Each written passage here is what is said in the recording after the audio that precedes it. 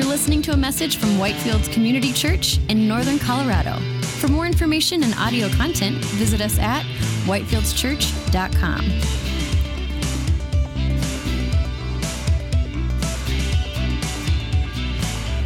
The 19th chapter of the Gospel of John says, "So they took Jesus, and he went out, bearing his own cross, to the place called the place of the skull, which in Aramaic is called Golgotha. There they crucified him, and with him 2 others, one on either side, and Jesus between them. Pilate also wrote an inscription and put it on the cross. It read, 'Jesus of Nazareth, the King of the Jews.' Many of the Jews read this inscription, for the place where Jesus was crucified was near the city, and it was written in Aramaic, in Latin, and in Greek. When the soldiers had crucified Jesus, they took his garments and divided them into 4 parts, 1 part for each soldier. This was to fulfill the scripture which says, 'They divided my garments among them, and for my clothing they cast lots.' After this, Jesus, knowing that all was now finished, said, to fulfill the scripture, 'I thirst.' A jar full of sour wine stood there, so they put a sponge full of the sour wine on a hyssop branch and held it to his mouth. When Jesus had received the sour wine, he said, 'It is finished,' and he bowed his head and gave up his spirit." This is the word of the Lord. Let's pray. Lord, we thank you for this message. Lord, we remember that on Good Friday, you, the Prince of Life, your life was given for us. And so, Lord, would you help us to understand as we consider these things, what they mean for us, and Lord, how we ought to respond in light of these things. And we pray this in Jesus' name. Amen.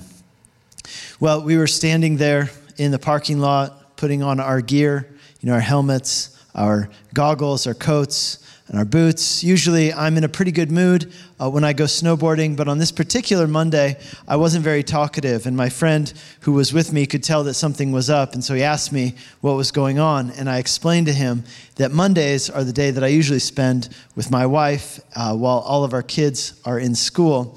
But instead of spending this Monday with her, I had ditched her to hang out with him, basically.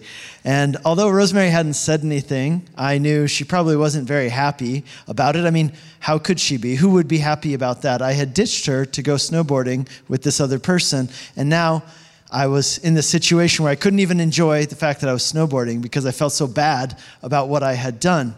And my friend made a suggestion. He said, "You know what you should do? You should buy her some chocolate." And I said, no, you don't understand. She's the only person in the world who doesn't like chocolate. That's not going to work. So he said, "Okay, well then you should buy her some flowers." I said, "No, I think you still don't understand. First of all, she doesn't like bribery, but secondly, she also doesn't like cut flowers, because in her mind, when you give somebody cut flowers, it's like saying, 'Hey, I found something really beautiful, and then I killed it, and now you get to watch it wither for several days until you eventually just throw it in the trash.' And she says, 'Well, what's beautiful about that?' Well, in a way, it's kind of like Good Friday. Something incredibly beautiful has been cut down.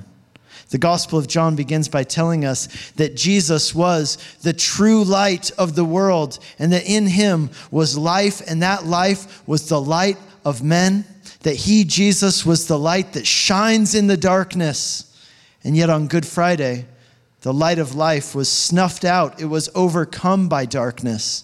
Like cut flowers, here's Jesus, the most beautiful person who ever lived. And on the cross, he was cut down, snuffed out, and killed.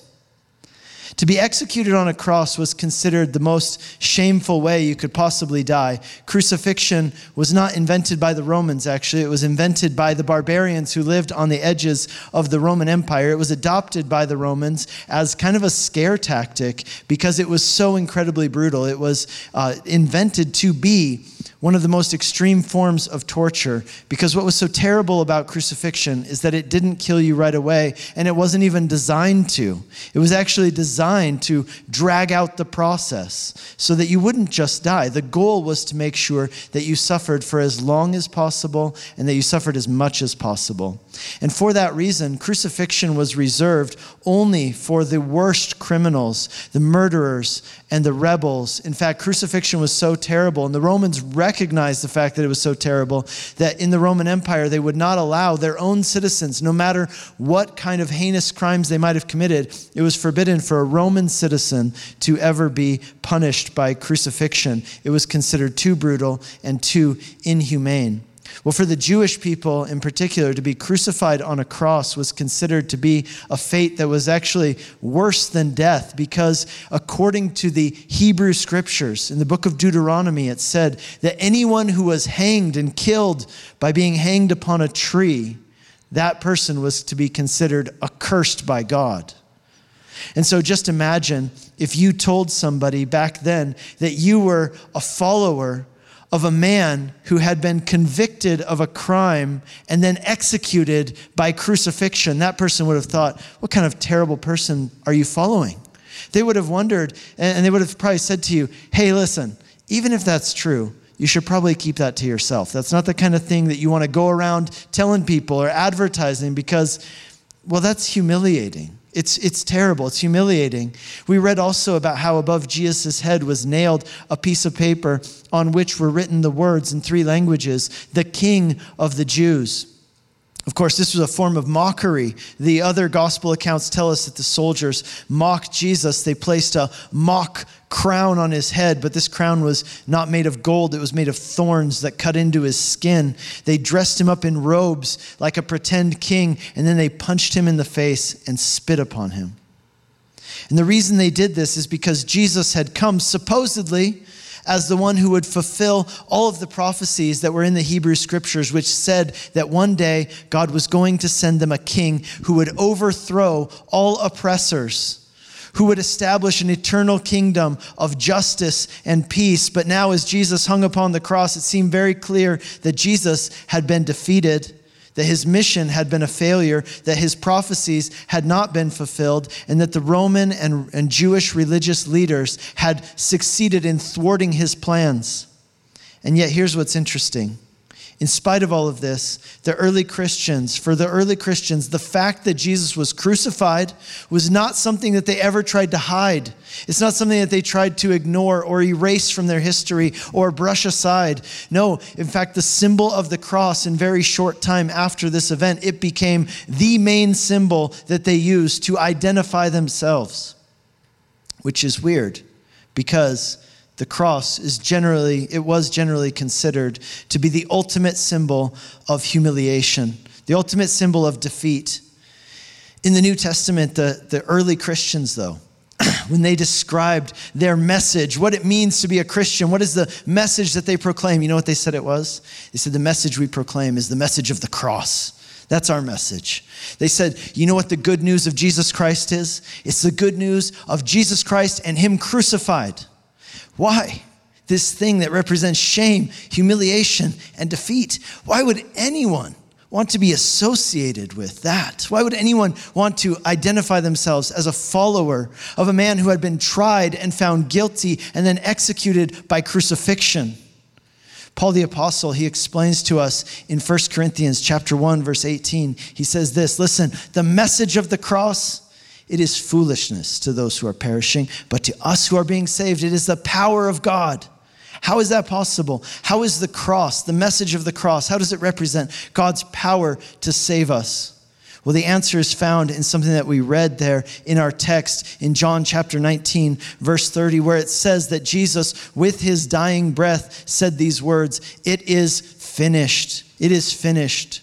As he said those words, understand, we just read black and white words on a page, right? We just read, "It is finished." We don't hear the tone with which he said it, but you need to understand this. When Jesus said, "It is finished," that was not the sigh of a defeated man. When Jesus said, "It is finished," he was not giving up. He was not conceding defeat. No, instead, this phrase, "It is finished," was a declaration of victory. In Greek, this phrase that takes us 3 words, "it is finished," it's just one word in Greek. It's the word tetelestai.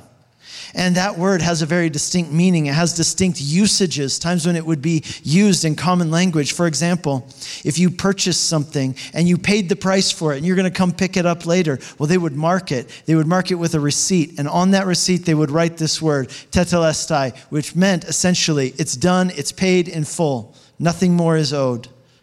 When a master painter, for example, would complete his masterpiece with his final brushstroke, he would declare tetelestai, "It is finished." See, when a sculptor would make his final touch, finishing touch on the sculpture that he was working on, he would take a step back, put down his tools and say, "It is finished," tetelestai. You see, when a writer would add the final period to the book that he had been writing, he would step back and declare, tetelestai, "It is finished." As we would say, done and dusted, paid in full, voila. You know this phrase, "it is finished," tetelestai. It was not a concession of defeat. It was a declaration of victory. But just imagine how bizarre that would have sounded to the people who were standing there around the foot of Jesus' cross, the people who had been involved in sending him to that death, the people who had been involved in actually killing him. They would have been incredibly confused to hear him say this phrase because they knew what it meant, right? Here's these soldiers, these authorities who had put Jesus to death, and they would have thought to themselves, wait a second, this guy that we just killed, did we hear him right? Did he really just basically say, "I win"? Is that what he just said? How is that possible? With his dying breath, as he's been killed, the man says, "I win"? How does that work? These soldiers and authorities who thought they were in control, Jesus was declaring in his death that he had actually accomplished exactly what he intended to. What was it that Jesus accomplished on the cross? The reason why Jesus declared victory on the cross, the reason why Christians came to see the cross not as a symbol of embarrassment or humiliation or defeat, but as the most beautiful, meaningful, central aspect of what it means to be a follower of Jesus, is because on the cross and in his death, Jesus fulfilled and completed everything that God had been promising and building up to through all of history. The Bible documents it for us, God's plan to meet our greatest need and to fix our largest problem. Look at what it says in the book of Galatians, chapter 3. It says this, "For all who rely on the works of the law are under a curse.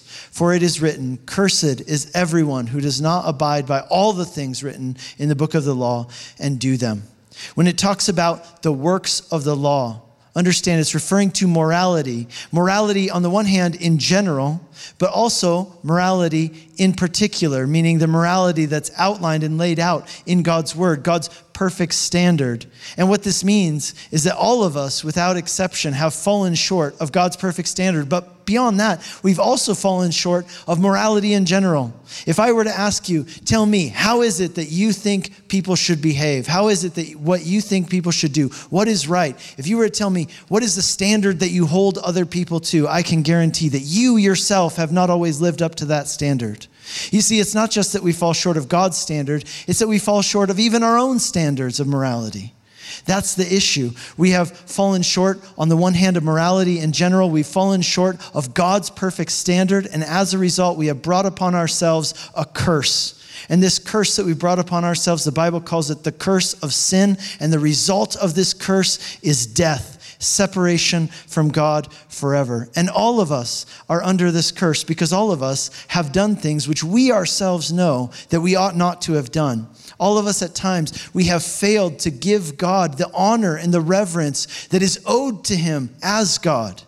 And as a result, we have this debt of sin, which is a barrier between us and God. And unless this barrier is removed, we will be separated from God for all of eternity. Now, maybe you say, well, separated from God from all of eternity, what's the big deal with that? I'll just hang out by myself. I'll be fine. Well, listen, that's actually a pretty big problem to be separated from God for all eternity, and here's why.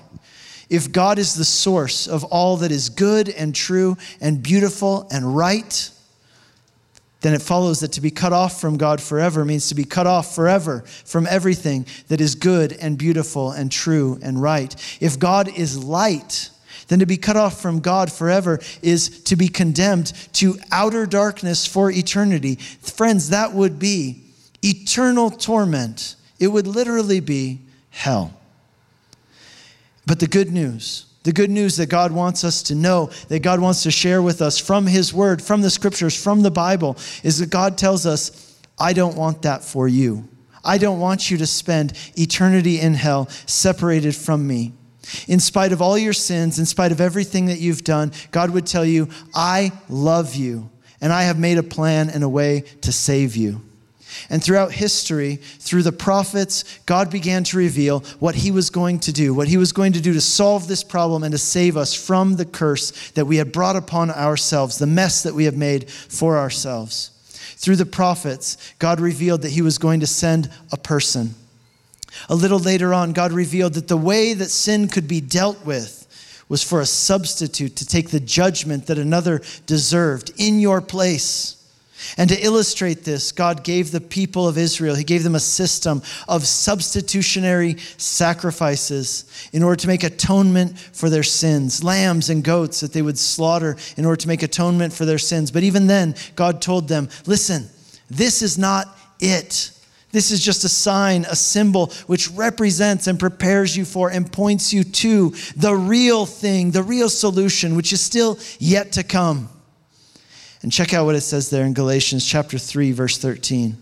It says, Christ redeemed us from the curse of the law by becoming a curse for us. For it is written, cursed is everyone who hangs on a tree. What Jesus accomplished on the cross was the fulfillment of God's master plan of salvation that God had been working on throughout all of history. Jesus became our perfect substitute. He took the curse of sin upon himself on the cross, and by doing so, he set us free. Notice the word that it uses there. It says that Christ redeemed us from the curse. You know, we hear that word redeem, and it sounds like kind of a churchy, kind of religious word, but you know where that word originated from, where that word with the idea of redeeming a person, that came from the slave trade in the ancient world, this idea of redeeming a person.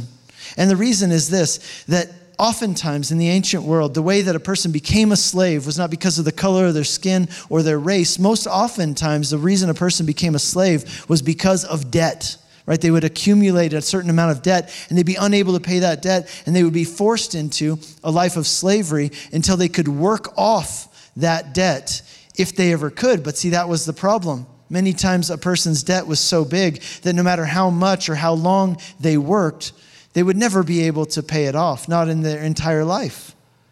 And so if that was the case, in such cases, the only hope for a person in that situation to be released from the slavery that they were in was for someone else to step in and intervene on their behalf and to pay that debt for them that they couldn't pay. And by doing so, they would redeem that person out of slavery. But in order for that to happen, it required there to be an extremely generous and also an extremely wealthy person. And yet, this, the Bible tells us, is what God has done for us, what Jesus accomplished for us on the cross. On the cross, Jesus took our curse in order to pay our debt, in order to redeem us. He gave his life to redeem your soul. And with his final breath, he declared, "It is finished, paid in full, tetelestai."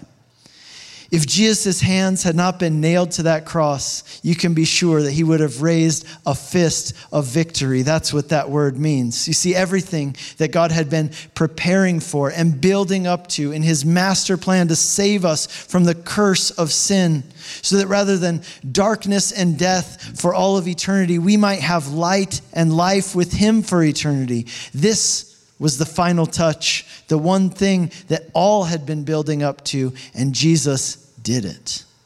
His death, rather than being a defeat, was the completion of everything that was needed in order for us to be saved and redeemed by God. This is why Good Friday is good news. This is why the cross is not a symbol of defeat or failure or embarrassment, but rather the ultimate symbol of God's love for you, because in the person of Jesus Christ, God came to us.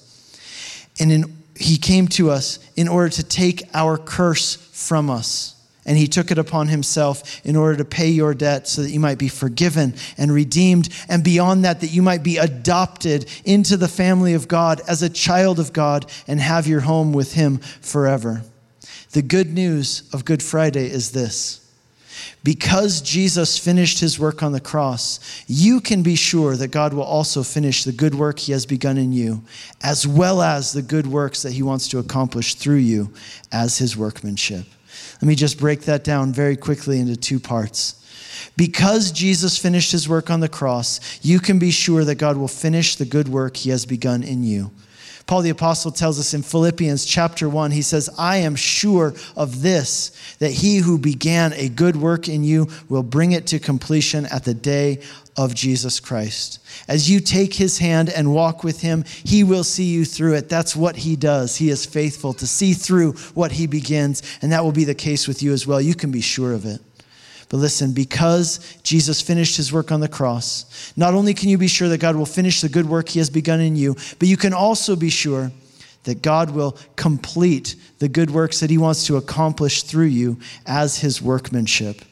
In the second chapter of his letter to the Ephesians, Paul the Apostle, after explaining to his readers how God has acted to save their souls, he then tells them what God wants to do with their lives. And what he tells them there in Ephesians chapter 2, verse 10 is this. He says, for we are his workmanship, created in Christ Jesus for good works, which God prepared beforehand for us to walk in them. That word workmanship, it's an interesting word once again. It's the Greek word poema, from which we get our word poem or poetry. It refers to a work of art, something that has been created for the purpose of expression. And what Paul is telling us here is this. It's that just as Jesus completed his work on the cross, and just as God will be faithful to complete his work that he has begun in you, in the same way, God, as a master artist, wants to accomplish his work through you.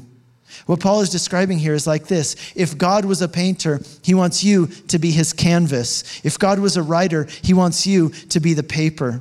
And God's desire is that your life would be like a walking billboard that displays his work to the world, a display of his grace, a display of his heart, a walking billboard through which he can express himself to the world so people can see through you what he is like. His grace, his love, his desire to forgive, his desire to embrace, his desire to show grace to those who will receive it. Listen, because Jesus finished his work on the cross, you can be sure that God will finish the good work that he has begun in you, as well as the good works he wants to accomplish through you as his workmanship. Well, I told you a story at the beginning. Do you remember about how I ditched my wife to go snowboarding and then I felt bad about it? Well, I only told you the first part of the story. The end of the story goes like this. After I told my friend this, right, that Rosemary doesn't like chocolate or bribery or flowers, he asked me, well, then what does she like? And I said, well, honestly, the thing that she likes the most, she actually likes spending time together with me. And that's why it's such a bad move that I ditched her to go snowboarding with you, right? And my friend told me this. He said, listen, he said, the fact that her favorite thing is spending time with you, man, that's a huge compliment. And he goes, buddy, she really loves you. And I said, you know what? Man, you're right. Well, let me tell you this. In the same way, how can you be sure that God loves you? How can you be sure that God loves you? You know how? Here's how. Because on the cross, he did everything so that you could be with him. He did everything so that you could have a relationship with him and so you could spend eternity with him. And friends, how could you pass up that gift? The way to receive that gift is by faith, by trusting in what Jesus accomplished for you on the cross as he declared, it is finished. Well, let's now turn our attention to the bread and the cup, the elements for communion. And as we do that, let's pray. Lord, we thank you. We thank you for this incredible gift that you have given us. Lord, that though we made the mess, Lord, you came to save us. And thank you, Lord, that you didn't just do it halfway, but Lord, you completed it all the way. Everything that was needed to be done for us, you accomplished out of love for us.